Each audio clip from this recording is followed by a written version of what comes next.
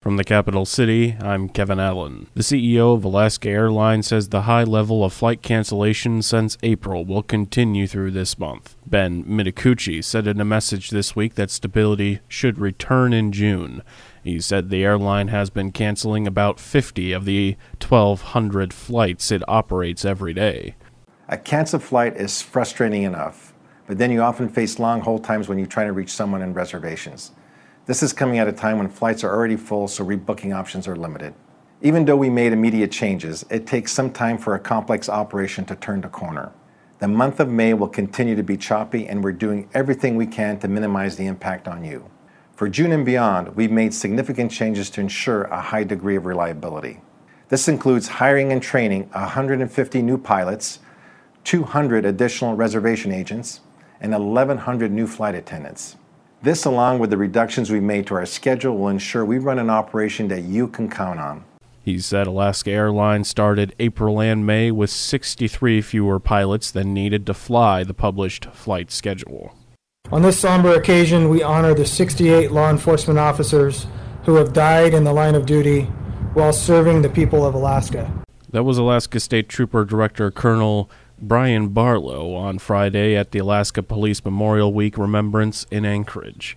Remembrances were held in Anchorage, Juneau, and Fairbanks to honor the 68 Alaska law enforcement officers who have died in the line of duty. Colonel Barlow spoke to the history of the remembrance, which dates back to the 1960s. President John F. Kennedy wrote the executive order creating Police Memorial Day and Police Week in 1962. It was among his final acts as president. His assassination is remembered as a national tragedy, an event that focused the thoughts of a generation. Sadly, an officer killed while investigating the president's death was among the first honored at Police Memorial Day. Barlow said all officers, whether federal, state, or local, stand together in remembrance. Deputy of Public Safety Commissioner James Cockrell also spoke at the event. The names of 28 heroes have been added to this memorial since I started my career. Some of those I knew personally, but all of them I respected. To the family members gathered here with us today, know that you're frequently in my prayers, and the department will never leave your side, and will never forget the extraordinary sacrifice that your loved ones made for our great state. I hope that you can find peace knowing that your loved ones' sacrifice will never be forgotten. Cockrell added that all the officers memorialized were the best of the best. The U.S. Coast Guard is calling on every military member, civilian, auxiliary, retiree, and family member associated with the branch of service to help recruit new members. Following a directive from former Commandant Carl Schultz, the Coast Guard is looking for assistance in increasing its staffing. Chief Petty Officer Colin Rankin is the lead recruiter for the state of Alaska. He says finding new members in Alaska is a challenge, pandemic or not. Recruiting in Alaska, it's different than the lower 48. We're an extremely small office. There's only 3 of us, but I'm blessed to have 3 very professional recruiters that work with me. We're also unique in recruiting. We're able to reach a lot of kids a lot of times by simply traveling throughout the state. And post-pandemic and during the pandemic, a lot of that was limited, unfortunately. Rankin says the U.S. Coast Guard has a lot to offer to new recruits. We're not blessed with a giant budget like Department of Defense. You know, we work for Department of Homeland Security. So a lot of our recruiting is word of mouth and spreading the word and seeing the uniform and telling kids in Alaska the fantastic opportunities that the Coast Guard has to offer. Rankin also says that as the smallest armed service operating under Homeland Security, it feels like a family most times. We are a special service. We're small. It is like a big family. You're going to see, you know, once kids join, you're going to see people you've served with 20 years ago. Myself, I've been in 22 years. I talked to a lot of my friends from boot camp and my first couple of units. I think that's extremely unique, where you're not just another number in this service. And Rankin says recruits can see a lot of responsibility and action starting day one. There's a lot of responsibility placed on young Coast Guard men and women, and that continues throughout their career. Literally from your first day of boot camp You're going to be preparing and training, and you might be strapping on body armor and a weapon to go help conduct maritime law enforcement. So we're extremely professional, a lot of responsibility placed on members, and essentially what we're trying to do in Alaska is post-pandemic is get out into the community more. More information can be found at gocoastguard.com. House Bill 123 passed in the Senate on Friday. The bill proposes to formally recognize Native tribes in Alaska.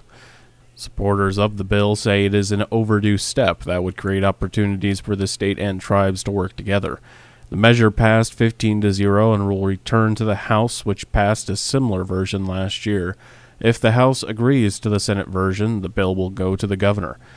If the bill is enacted, its passage would likely bump from this year's ballot a similar tribal recognition initiative.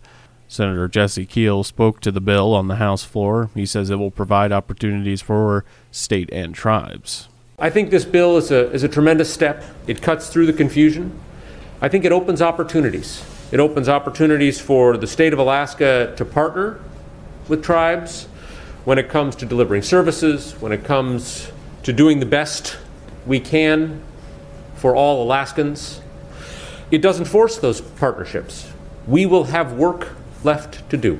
Keel says the bill was about basic human courtesy to fellow Alaskans. From today forward, we're going to extend this basic human courtesy to other people, our fellow Alaskans. That, in a nutshell, is what the bill does. It says we recognize that tribal members in Alaska are patriotic Americans, passionate Alaskans, and proud tribal members. I'll be honored to vote yes, Mr. President. Clinton and Haida Central Council President Richard Pearson agreed that the bill was long overdue. In many of the comments from the senators that this was long overdue, and I couldn't agree more.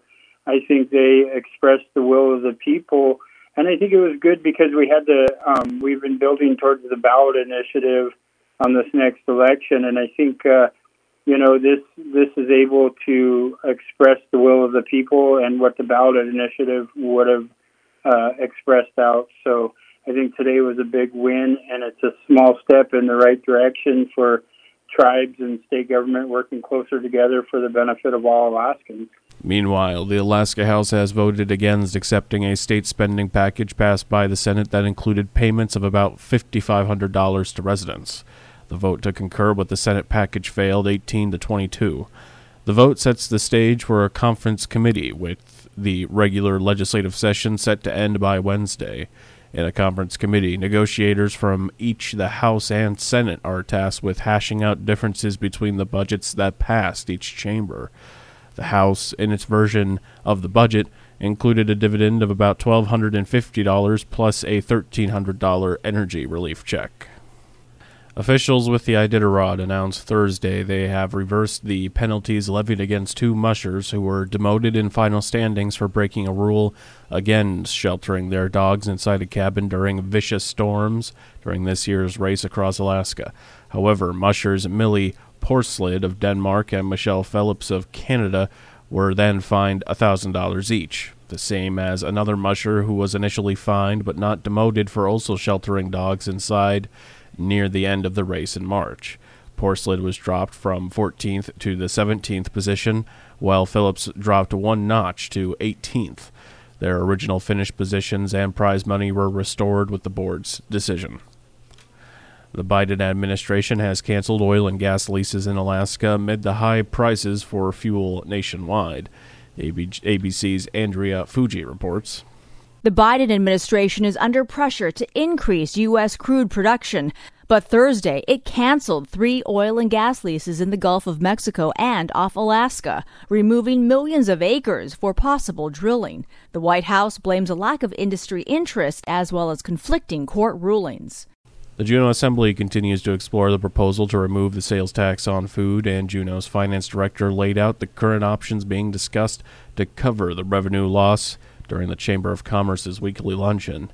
Finance Director Jeff Rogers spoke about the exemption of sales tax on food, which may be put to voters later this year. Rogers pointed out that this is not the first time an assembly brought up the idea to exempt food. The definition of food in this case is SNAP-eligible food. Rogers said that's essentially groceries. He provided an example of hot versus cold crab. Supplemental Nutrition Assistance Program, which is a federal definition of food, which we might think of as groceries or food, unprepared food for home. Sometimes those terms get used. But SNAP-eligible food is where the Assembly landed as the thing to exempt. And under the SNAP-eligible guidelines, all of those decisions have been made, but it remains cold crab is food and hot crab is not food. So if we exempted food from sales tax, you would pay sales tax on cold crab, but not hot crab.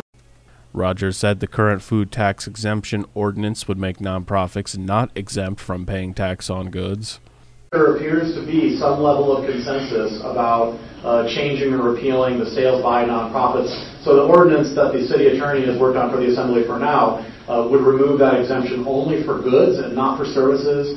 That might actually be a good middle ground. Most of what nonprofits do is services. It's actually relatively uncommon for nonprofits to sell goods. That's just not, most nonprofits don't sell goods. They provide services and they sell services. So just dealing with goods and not services, leaving services not, sales of services by nonprofits, leaving that exempt might be a middle ground that people feel comfortable with. He said the sale of goods by nonprofits would provide a small amount of revenue. So the Assembly has two options to cover the $6 million loss: cut the budget to cover the food exemption or raise revenue. He went through some of the options being weighed so far: raise the tax seasonally or increase the mill rate. On the property increase thought, there is one fairly obvious alternative to doing anything on sales tax, and it's that you could exempt food and you could make it up with property tax. And so something on the order of 1 mil, 1.0 mil, makes up what we lose in exempting food. So today, this year, current year, FY22, the taxes you've already paid, we're at a 10.56 mil rate. They are proposed to go back to what they have been for the last decade or so, 10.66 in this year's budget cycle. That's a decision the Assembly hasn't made yet. The Assembly could exempt food and set a mill rate of 11.56 or 11.66 and accomplish about the same end as it relates to municipal revenue. He added that, in his opinion, the Assembly did not take the idea seriously when it was proposed. As for the seasonal sales tax, the idea currently before the Assembly is 5% in the winter and 6% during the summer. He said that the average Juneau household pays $455 a year in food taxes, and the total for non-foods is $2,885. Under the new structure, with food tax exempt and the sales tax put at 5% in the winter and 6% in the summer, the average household would pay $3,197 a year in taxes total for non-food items. So then the total savings for an average household would equal $143. The Juneau Symphony has performances planned for June and a youth string camp planned for August. Beth Pendleton, a member of the Juneau Symphony Board, is very excited to invite members of the community to join the symphony for a night at the Oscars. She also has information about their summer string camp coming up in August. Here's Pendleton. So in June, on June 11th and 12th, the Juneau Symphony will be featuring a night at the Oscars, and we have a guest conductor, Troy Quinn, who's going to be leading that. We're going to have a large orchestra. It's going to be popular show tunes, movie tunes, so it should be music that the audience is going to be really excited to hear. The other thing that we have going this summer is the Summer Strings Camp. This is for youth in elementary school and first year of middle school, going into first year of middle school. It's going to be up at Eagle Crest. We had a very successful camp last summer, and we're looking forward to welcoming young strings players to the camp, and they'll get some great instruction from some of our finest strings teachers here in town with the jam program and also with the symphony. So looking forward to that. If folks are interested, they can either tickets for the upcoming Oscars concert or for the Strings Camp, they can reach out to juneausymphony.org, all one word, juneausymphony.org, to register for camp, and that will be in August, and or to get tickets, June 11th and 12th. The 11th is a Saturday night, and then the 12th is a Sunday afternoon matinee. And on Saturday, the Salvation Army of Juneau celebrated 100 years of serving the local community. The celebration featured festivities commencing at Douglas Island Pioneer Pavilion in Savico Park. Juneau Corps officers Major Shane and Gina Halverson hosted the weekend's programs.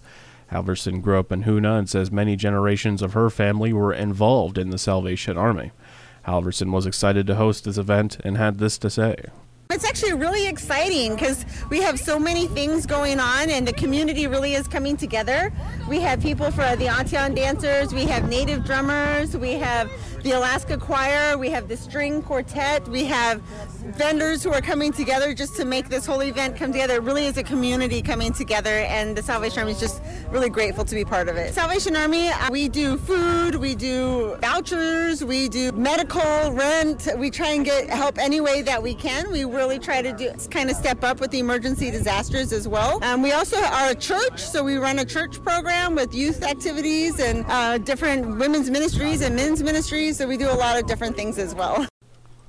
The Salvation Army's 100th anniversary also welcomed the National Program Secretary, one of the National Leaders Commissioners, Jolene Hodder, to Juneau from Washington, D.C. Volunteer work includes going into jails to set up a mini-store at Christmas time, allowing inmates to choose gifts for their children. They also set up Christmas trees around town to give anonymous children gifts that are in foster care. 480 children were delivered toys last year. Never miss a story or a newscast at KEINYradio.com. Now you're up to date. For News of the North, this is Kevin Allen.